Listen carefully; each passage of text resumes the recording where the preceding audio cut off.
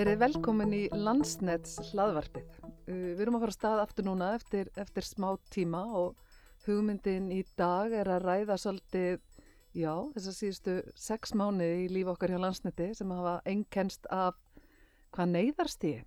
Já, heldur betur. Það er ýmislegt búið að vera í gangi hjá okkur. Við erum búin að vera með neyðarstig, eins og þú sagðir síðan í desember. Mjög langt tímabil hjá okkur á neyðarstigi. Og við erum búin að vera að takast á við áskoranir úr held ég bara bókstaflega öllum áttum og við erum búin að vera að takast á við veðuröflin og við erum búin að vera að takast á við kraft náttúrunnar og jarðhræringar á Reykjanesskaganum og svo er það náttúrulega sjálfsögðu vírusinn sem að allir ættu nú að vita af á þessum tímapunkti. Já, algjörlega, og það er kannski að bera í bakkafullan lækinn að fara að tala um lífið á tímum COVID en við ætlum að gera það. Þetta neyðarstig sem við erum búin að vera með fyrirtækið á núna bráðum í hálft ár og hófst eins og þú sagðir með óveðrunum í byrjun desember. Fyrirtækið eins og Landsnet, við erum í raun og veru alltaf að æfa okkur fyrir aðstæður eins og þessar. Já, lukkulega og ég held að það sé nú einmitt eitt lykillinn að því að þetta hefur gengið svona vel hjá okkur er að við notum okkar tíma oft til að undirbúa okkur fyrir svona hið ólíklegasta þannig að okkar fólk að þau eru orðin mjög vön, þau hafa verið virki að þjálfa sig og æfa og hafa það sem reglu hjá sér hvað skulum við segja, þau eru ekki bara á námskeiðum að læra hlutina heldur eru þau líka í þessu að æfa mjög markvisst viðbrögð við hvers konar aðburðum hvort sem að það getur verið einmitt jarðskjálftar eða eldgos eða hvaða nú er þannig að það hefur hjálpað okkur mjög mikið að þegar að þetta neyðarástand kemur yfir að þá einhvern veginn gengur þetta svolítið bara eins og smurð vel að þau þekkja öll sín hlutverk og stökkva bara í það þannig að ég held að við getum verið mjög stolt af okkar fólki. Já, við getum verið það og það má eiginlega segja að við höfum kannski æft ástand eins og við höfum verið í undanfarna dag og vikur. Var það ekki fyrra sumar þar sem við heldum æfingu þar sem var eldgos á Suðurlandi og við vorum með stóran hluta af okkar starfsfólki heima veikt? Jú, þar gerðum við ráð fyrir því í þessari æfingu að það kemur eldgos og að helmingur starfsmanna hópsins okkar að þau væru fjarverandi frá vinnu vegna flensu. Nákvæmlega. Þannig að það væri sem sagt inflúensu faraldur í gangi sem var mjög alvarlegur og þá vorum við náttúrulega að æfa þau viðbrögð og samhliða því náttúrulega þá kom upp tækifæri sjáum við hjá okkur kannski sem við getum bætt okkar viðbrögð og gert ráðstafanir og ég held til dæmis að sú æfing hafi verið að skila sér í þessum faraldri núna. Já, klárlega. Ef við tölum aðeins kannski faraldurinn, COVID-faraldurinn hérna á eftir en stoppum kannski aðeins við þessa desemberdaga, óveðursdagana miklu. Já. Þegar gekk hérna yfir landi og við vorum í rauðri veðurviðvörun, pínu tungubrjótur. Þetta voru ótrúlega sérkennilegi dagar. Ofboðslega sérkennilegi dagar og ég veit ekki alveg hvernig það er gott fyrir mann að lýsa andanum sem var í fyrirtækinu á þessum tíma að maður upplifði rosalega sterkt mikla samheldni hjá öllum og þetta var náttúrulega langar vinnutarnir hjá fólki, mikið svona viðvarandi álag, mikil óvissa jafnvel að takast á við svona bilanir sem að við erum ekki vön að sjá heldur. Akkurat. Þannig að þetta reyndi ofboðslega mikið á fólki okkar að hugsa upp nýjar lausnir í viðgerðum og vöktun í kerfinu okkar og svo framvegis þannig að hvað maður að segja andinn var svona alveg skýr einbeiting og hreinn vilji til að gera vel og eins og teymin okkar sem voru langt í burtu saman við vorum með starfsfólki okkar í stjórnstöðun og þau voru að vinna með netþjónustun okkar að það var bara með ólíkindum að fylgjast með þessu maður á bara ekki til orð maður getur ekki lýst þessu. Það var algjörlega frábær samvinna hérna innan húss en samvinna náði náttúrulega líka út fyrir fyrirtækið við vorum að vinna með öðrum orkufyrirtækjum það voru björgunarsveitir sem voru að koma að þessu og ekki síst voru við líka að vinna með þeim sveitafélögum sem lentu hvað verst út úr þessu. Algjörlega og gaman að sjá að það lögðu allir hönd á plóg til að koma öllu í gang og halda kerfinu gangandi og enda þetta náttúrulega eina lífæðum Íslendinga að það flutningskerfið okkar, þannig að það var alveg ótrúlegt að sjá samhuginn í öllum. Það var það. Nú erum við það að vera komið þarna hálft ár frá því að þetta desemberveður skall á. Við erum ennþá við erum búin að klára, það eru allar línur í rekstri en við erum ennþá eftir að ganga eins frá einhverjum viðgerðum og eftir að setja krossa í Dalvíkurlínu og við erum eftir að fara í að hreinsa upp landskemmdir. Já, og mikið verkefni framöndan hjá okkur og og ég veit að eins og núna í sumar að þá mun vera mjög mikið álag á okkar fólki eins og í rekstrinum og netþjónustunni af því að það eins og ég segi, það þarf að fara í alla þessa vinnu núna sem eftir óveðrið og það líka vinna í kringum nýjar línur hjá okkur, þannig að þetta eru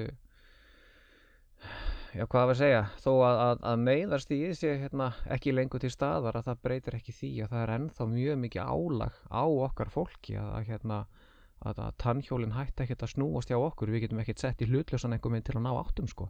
Nei, og eftir veðrið skall svo COVIDið á en framkvæmdirnar okkar, þær héldu áfram.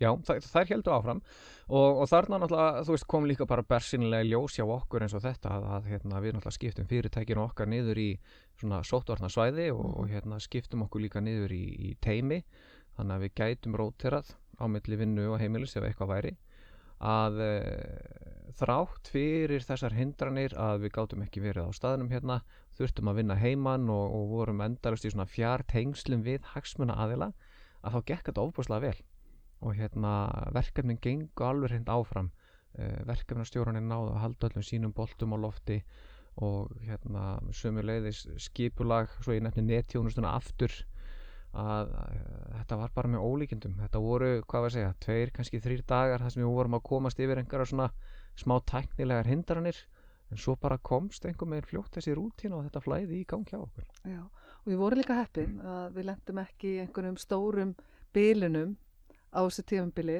það bilaði við sig á okkur jarðstrengur í Norðurholtslínu og við þurftum að flytja inn sérfræðinga erlendis frá og það var líka pínu áskorun í ástandi eins og vorum í, sóttkví og fleira í þeim dúr. Algjörlega. Við vorum að fá Elnos, fyrirtæki frá Serbíu, þeir ekki rétt með. Jú. Þeir voru kominga og þurftu að fara í það sem kallast BS-sóttkví. Þannig að það voru svona ýmsar leiðir sem við höfðum sem voru kannski ekki beint hindranir en við þurftum að skoða vel. Já, og við þurftum að vera tilbúin til að skipta hratt gír og fara í nýjan farvega með út af verklægin í kringum sóttkvína og allt þetta. En ég held að náttúrulega það svo margt sem að vann með okkur þarna í þessu, þannig að ef við horfum á líka bara eins og þríeykið okkar fræga núna að þau náttúrulega unnu þetta af slíkum krafti og gáfu skilaboð sem voru á þann veg að við gátum eitthvað með miklu meira öryggi farið áfram í okkar verkefni. Það studdi svo vel við okkar aðgerðar áætlanir þannig að það veitti okkur mun meira traust í aðgerðunum okkar og hafi líka þá ítt undir það að við höfum getað unnið mun hraðar heldur en annars. Já, þú myndist aðeins á byrjunar örðuleika þegar maður horfið tilbaka og hugsar til þessa daga þegar var ákveðið að fara með stærsta hlutan af fólkinu okkar heim. Það eiginlega alveg undravert hvað það gekk vel. Það má vel að segja að við höfum getað bara að fara með lungana fyrirtækinu heima á einum degi, jável hálfum degi. Já, algjörlega. Og við náttúrulega erum með UT-deild hjá okkur, upplýsingatæknideildina, sem að vinnur náttúrulega í gangi allan sólarhringinn hjá okkur í sjálfu sér og aldrei neinn hvíld þar og kröfurnar sem eru á deildinni þar varðandi öryggi og getu til að geta sinnt þjónustu við erfiðar aðstæður að undirbúningurum var bara það góður að það var svolítið bara hægt að snúa takka og koma okkur í þennan gír og sko svona vandamáli sem komu upp voru nú ekki, ég veit nú ekki hvort maður á að vera stoltur af því að segja þetta eða ekki en það voru nú ekki stórmál, þetta var nú aðalega það svona fólk eins og ég kannski að lendi í vandræðum að því það snýri heyrnartólunum öfugt á hausnum og eitthvað svoleiðis sko. Þannig að já, ég held að við getum öll verið mjög þakklátt fyrir hvað það gekk hratt og vel og og að sjálfsögðu var það engin heppni, það kemur hreinlega bara til vegna þess hversu metnaðarfullt og vel þjálfað og upplýst okkar fólk er. Já, og hvað við erum í raun og veru vön að vinna eftir áætlunum, viðbragðsáætlunum. Já, ég held það, svei mér þá. Já, nákvæmlega. En þú talar heyrnartólin, það var náttúrulega líka pínu skemmtileg moment þegar við vorum öll að máta okkur við tölvuskjáin á fjarfundum. Jú. Til mikið af skemmtilegum svona frostmyndum á okkur. Já, maður þurfti líka með að læra á þetta. Það var svona þessi æskilega fundarhegðun þegar maður var á fjarfundum með mörgum og það voru nú ófáir fundinir hjá mér þar sem að ég var á kafi í einhverjum mannauðsmálum eða tala einhverja ráðningar eða hvað það nú gat verið eða þjálfunarmála þar sem ég þurfti að stoppa og taka pásu í 30 sekundur menn ég aðstóði strákin við deilingadæmi eða segja stelpunum minni munin á ferning og fyrirhyrning og eitthvað svoleiðis sko. Þannig að þetta gerði vinnulífi svona miklu skrautlegra og gerði þetta bara svolítið skemmtilegt og það var kannski líka bara sem var svo skemmtilegt við þetta að þetta var bara ástand sem allir voru búnir að sætta sig við vissum bara hvernig var í stað þannig að það að fjölskyldulífið hjá fólki var allt í einu að detta í einhverja vinnufundi, það var bara ekkert vandamál. Nei, það var náttúrulega mjög kannski svona óskýr skil á milli vinnu og einkalífs á þessum tímabili. Já, mjög óskýr og ég held að allan eins og fyrir mig sjálfan að þá reyndi það alveg á að því að maður náttúrulega vissilega vildi gera vel gagnvart vinnu en á sama tíma vildi maður gera vel gagnvart fjölskyldunni og það sem náttúrulega hjálpaði líka mikið til að eins og að fá skilaboð frá Guðmundi forstjóra hjá okkur í rauninni kannski ekki hvaða væntingar voru til okkar í heimavinnunni að það sem kom svolítið skýrt fram að þú veist að þið eruð í vinnunni vissulega en þið eruð að vinna að heiman þið eru heima hjá ykkur að vinna og þá verður þessi blanda og þá eins og þetta skilabóðin frá hann og við ættum að setja okkur í fyrsta sætið að það væri það sem skipti máli að það hafi hjálpað mikið til. Það skipti alveg ótrúlega miklu máli að fá skýr skilabóðum hvað væri ætlast til af okkur sko. En það er hellingslærdómur í þessu og við höfum verið að ræða hér innan hús hvað gerist núna eftir þetta COVID-tímabil. Nú erum við öll komin aftur til vinnu á Gylfaflautuna þar sem var nú kannski svona staðista breytingin á mannskapnum okkar. Já. Á Egilsstöðum og Akureyri héldum við betri takti þannig. Já. Maður velti fyrir sér, hvað gerist núna? Serðu fyrir nú þú sálfræðingur Óli og ég veit að þú ert búin að skoða þessa hluti mikið og hefur ákveðna skoðun á þessu. Já, vissulega. Þetta er stór spurt, hvað gerist næst? Hvað gerist næst? Já, þetta er svolítið sko þetta er alltaf svolítið spurning sko að sjá hvað fræðin segir og sjá síðan hvað kristalkúlan segir en ég held að ekkert bara Landsnet heldur líka bara vinnumarkaðurinn almennt hafi bara sýnt skýrt fram á það að sveigjanleiki varðandi til dæmis hvar þú vinnur og hvenær mun meiri heldur en margan hefur kannski grunað í gegnum árin og áratugina og þú veist, þetta er alveg hægt og ég held við erum bara búin að sýna fram á það að sveigjanleikin getur verið til staðar, við getum skipulagt okkur öðruvísi og þannig að við getum til dæmis með þessu fara að mæta öðruvísi kröfum fjölskyldu fólks og svo framvegis þannig að ég allan að hef væntingar til þess að séu breytingar í farvatninu hvernig fyrirtæki vinna og skipuleggja sig hvað við segja, þú veist að það eru fyrirtæki þarna úti sem eru bara að byrja að gera tilraunir með þetta að sem fyrirtæki hafa sett bara, það er 1 dagur í viku þar sem að þú getur unni heima og fyrirtæki hefur þá verið bara skaffar þér skjá og allt þetta heimtíðin og fólk sem vill ekki gera það bara getur sleppt því en ég held að þetta muni hafa mjög jákvæð áhrif þannig að þetta verður ekki bara jákvæð áhrif á vinnustaði og starfsfólki sjálft heldur verður þetta líka mikil og jákvæð áhrif á svona nær umhverfið okkar ef við förum að taka eftir því allt í einu umferðin farin að dreifast mögulega jafnar yfir vikuna og öðruvísi eru færri álagstoppar í samgöngum og fólk hefur meiri svona tíð svona segjanleika til að bara sinna öllu þessu sem kemur upp í lífinu án þess að þurfa að vera að velta svo mikið fyrir sér. Nákvæmlega.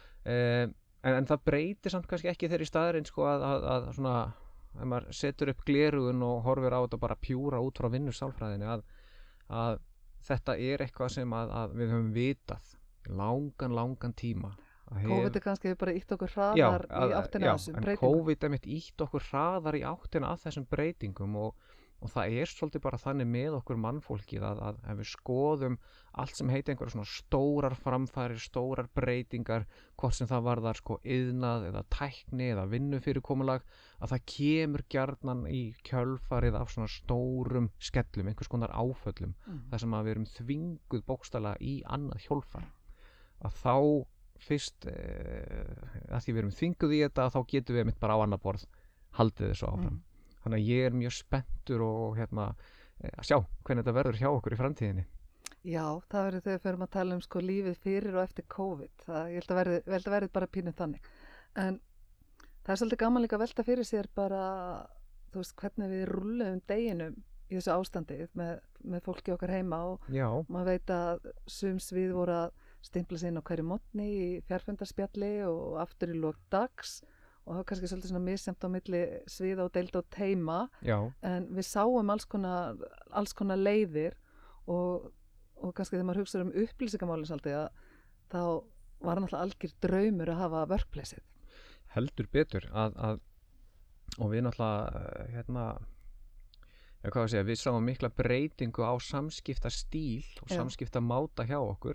Þannig að meðan að heimavinnu stóð þá snarjókst notkun á workplace sér í lagi þá ef eins og spjallinu á workplace og ég held að workplace sem hafi þá komið þarna inn sem svona alveg ekta samskipta og samfélagsmiðil af því að ég held sko ef einhver hefur haft efasemdir workplace þá sé það úr sögunni. Já, algjörlega alveg þurrkað út af því að workplace kom svolítið í staðinn fyrir svona allt litla snatti sem maður alltaf í gangi á vinnustæðnum að í staðinn fyrir þetta þegar maður á vappinu og fer og hittir fólk og tala við að þá kom workplace mjög sterkt inn þarna í staðinn, algjörlega. Já. En eins og þetta svo með að sko hvernig hópanir okkar sviðin skipulöðu vinnunni sína að ég held að þarna sé eitt lykilorð í kringu þetta sé bara traust. Já. Það að segja að við treystum bara okkar teimum til að sjá með það að skipuleggja sig og hafa hlutina þannig að þeir virki fyrir þau. Og þannig kom það upp að sum teimi settu sér þessa reglu, það var alltaf verið að tjekka sig inn til og með svo workplace spjallinu, bara segja góðan daginn og eiga einhvern stuttan kaffibolla saman og svo kveðja í lok dags og sum slóu sem meira upp í það að brjóta upp daginn með því að hafa pubquiz á netinu hjá sér eða gera eitthvað saman. Það sem að mér fannst vera ofboðslega þægilegt hjá okkur í Mannuð að við höfðum bara fasta morgunfundi hjá okkur, hittumst alltaf og þetta var ofboðslega notaleg tilfinning vitandi það að ég væri einn heima hjá mér allan daginn en ég myndi byrja vinnudaginn á því að hitta samt vinnufélagana í korter 30 mínútna spjalli bara til að stimpla minn í daginn, ákveða hvað að fara að gerast. Það einhver meginn svona gaf manni svona festu yfir daginn. Akkurat. Algjörlega, já, við höfum eftir að taka einhvern lærdóm út úr þessu öllu saman og eitthvað mun fylgja okkur áfram í það minnsta inn í sumarið eða árið og svo eftir að sjá hvaða stóru breytingar eru. En það er náttúrulega eiginlega ekkert að stoppa þetta spjalla og tala bara um sumarið sem framundan. Það er heilmikið í gangi hjá Landsneti, við erum á fullu í framkvæmdum. Já. Kröflina 3 er í fullum gangi og þar er verið að reisa möstur og vonandi komist við að strengja í sumar. Já. Framkvæmdalegi fyrir Hólasandslínu er að byrja að detta í hús og við erum á fullu í línu eins og Suðurnesjalínu og það er fullt af spennandi verkefnum sem við náttúrulega bara hvetjum fólk til að fylgjast með bæði hér þegar við erum með hlaðvarpsþætti þessi verkefni og svo á samfélagsmiðlunum okkar. Já, og ekki bara fylgjast með að endilega líka bara koma inn með spurningar til okkar. Nákvæmlega. Ef það er einhverja vangaveltur að við höfum gaman að því að geta upplýst fólk meira það sem við erum að gera. En sumarið er með fleiri en bara framkvæmdir. Hér er hús, við erum komin tilbaka og húsið er að fyllast af sumarstarfsfólki. Ég veit að þú berð nú svolítið ábyrgð á því. Já, þetta er kannski berð ekki ábyrgð á því en þau eru svolítið er að koma inn með þér þessa dagana. Já, ég fæ að sjá allt þetta skemmtilega og svo læti ég alla hina að sjá ábyrgðina sko.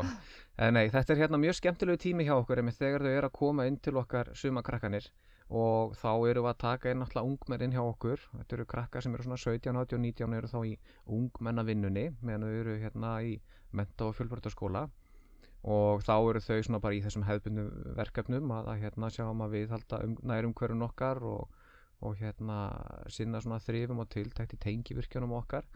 Þannig að þetta svona, hvað maður segja, grunnstarf sem hjá okkur sem við þurfum að halda upp á sumrin. Þannig að allt einfallega bara virki hjá okkur. Og síðan erum við alltaf náttúrulega líka með háskólanemann okkar og þá tökum við inn krakka sem eru í háskólanámi og það er oft bara breytilegt á milli ára hvaða verkefni eru í gangi hjá okkur, þá hvort við erum að leitast eftir einmitt krökkum sem eru að læra verkfræði eða viðskiptafræði eða hvaða fag sem er og alltaf gaman að sjá þau koma inn og læra eitthvað nýtt og það hefur líka verið svolítið áhersla hjá okkur að þegar þau koma inn í vinnuna til okkar þá fá þau svolítið að finna til sín, þau fá alvöru verkefni og og fá kannski líka svolítið tækifæri til að reka sig og hindra niður og veggi og draga einhvern lærdóm. Þannig að þetta er ofboðslega skemmtilegu tími hjá okkur og svona lifnar einhvern veginn allt miklu meira við hjá okkur þegar þau eru með okkur. Nákvæmlega. Það er klárlega hægt að segja að framtíðin sé spennandi fyrir þennan hóp og fyrir okkur að fá að feta þessa leið með þeim. Heldur betur. En við erum búin að fara alveg víðan völl, byrjuðum í óveðri og enduðum í sumri. Já. Er það ekki bara góður staður til að setja pú? Ég held að það sé bara gaman að enda á þessum nótum og ég vonast bara til að sjá síðan sem flesta á þjóðveginum í sumar. Nákvæmlega, en ég heiti Steinunn Þorsteinsdóttir og er upplýsingafulltrúi á Landsneti og með mér í þessu spjalli er búin að vera Ólafur Kári, mannauðs sérfræðingurinn okkar. Jú, það passar. Við þakkum fyrir í dag og þakkum ykkur fyrir að hlusta. Takk kærlega fyrir.